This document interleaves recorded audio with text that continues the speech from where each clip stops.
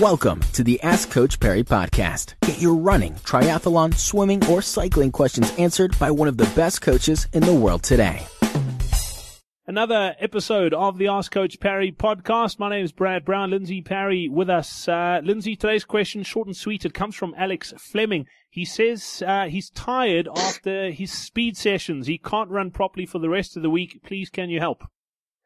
Yeah, so look, again, that's a very basic question with very basic information, but it does lead me to believe that he is running his speed session way too fast. Okay, so we know that we recover much slower from high intensity sessions than we do to running easy. So even easy long runs, which do take their toll, take less out of you than a really hard high intensity session. So he's doing those intensity sessions way too hard for his current level, and that is why he's struggling for the rest of the week.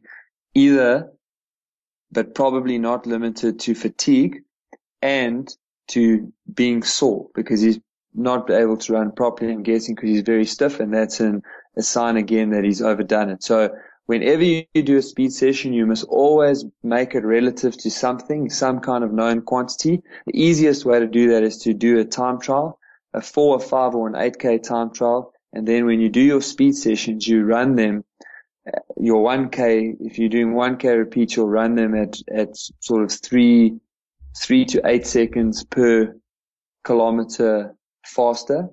And if you do like a 400 meter, so a shorter type of session, you would then run it at about 8 to maybe 10, 12 seconds per kilometer faster.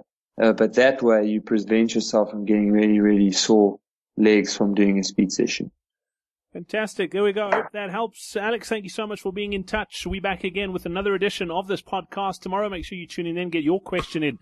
Just get to askcoachperry.com. Thank you for listening to the Ask Coach Perry podcast. To get Lindsay to answer your question, go to askcoachperry.com or email myquestion@askcoachperry.com.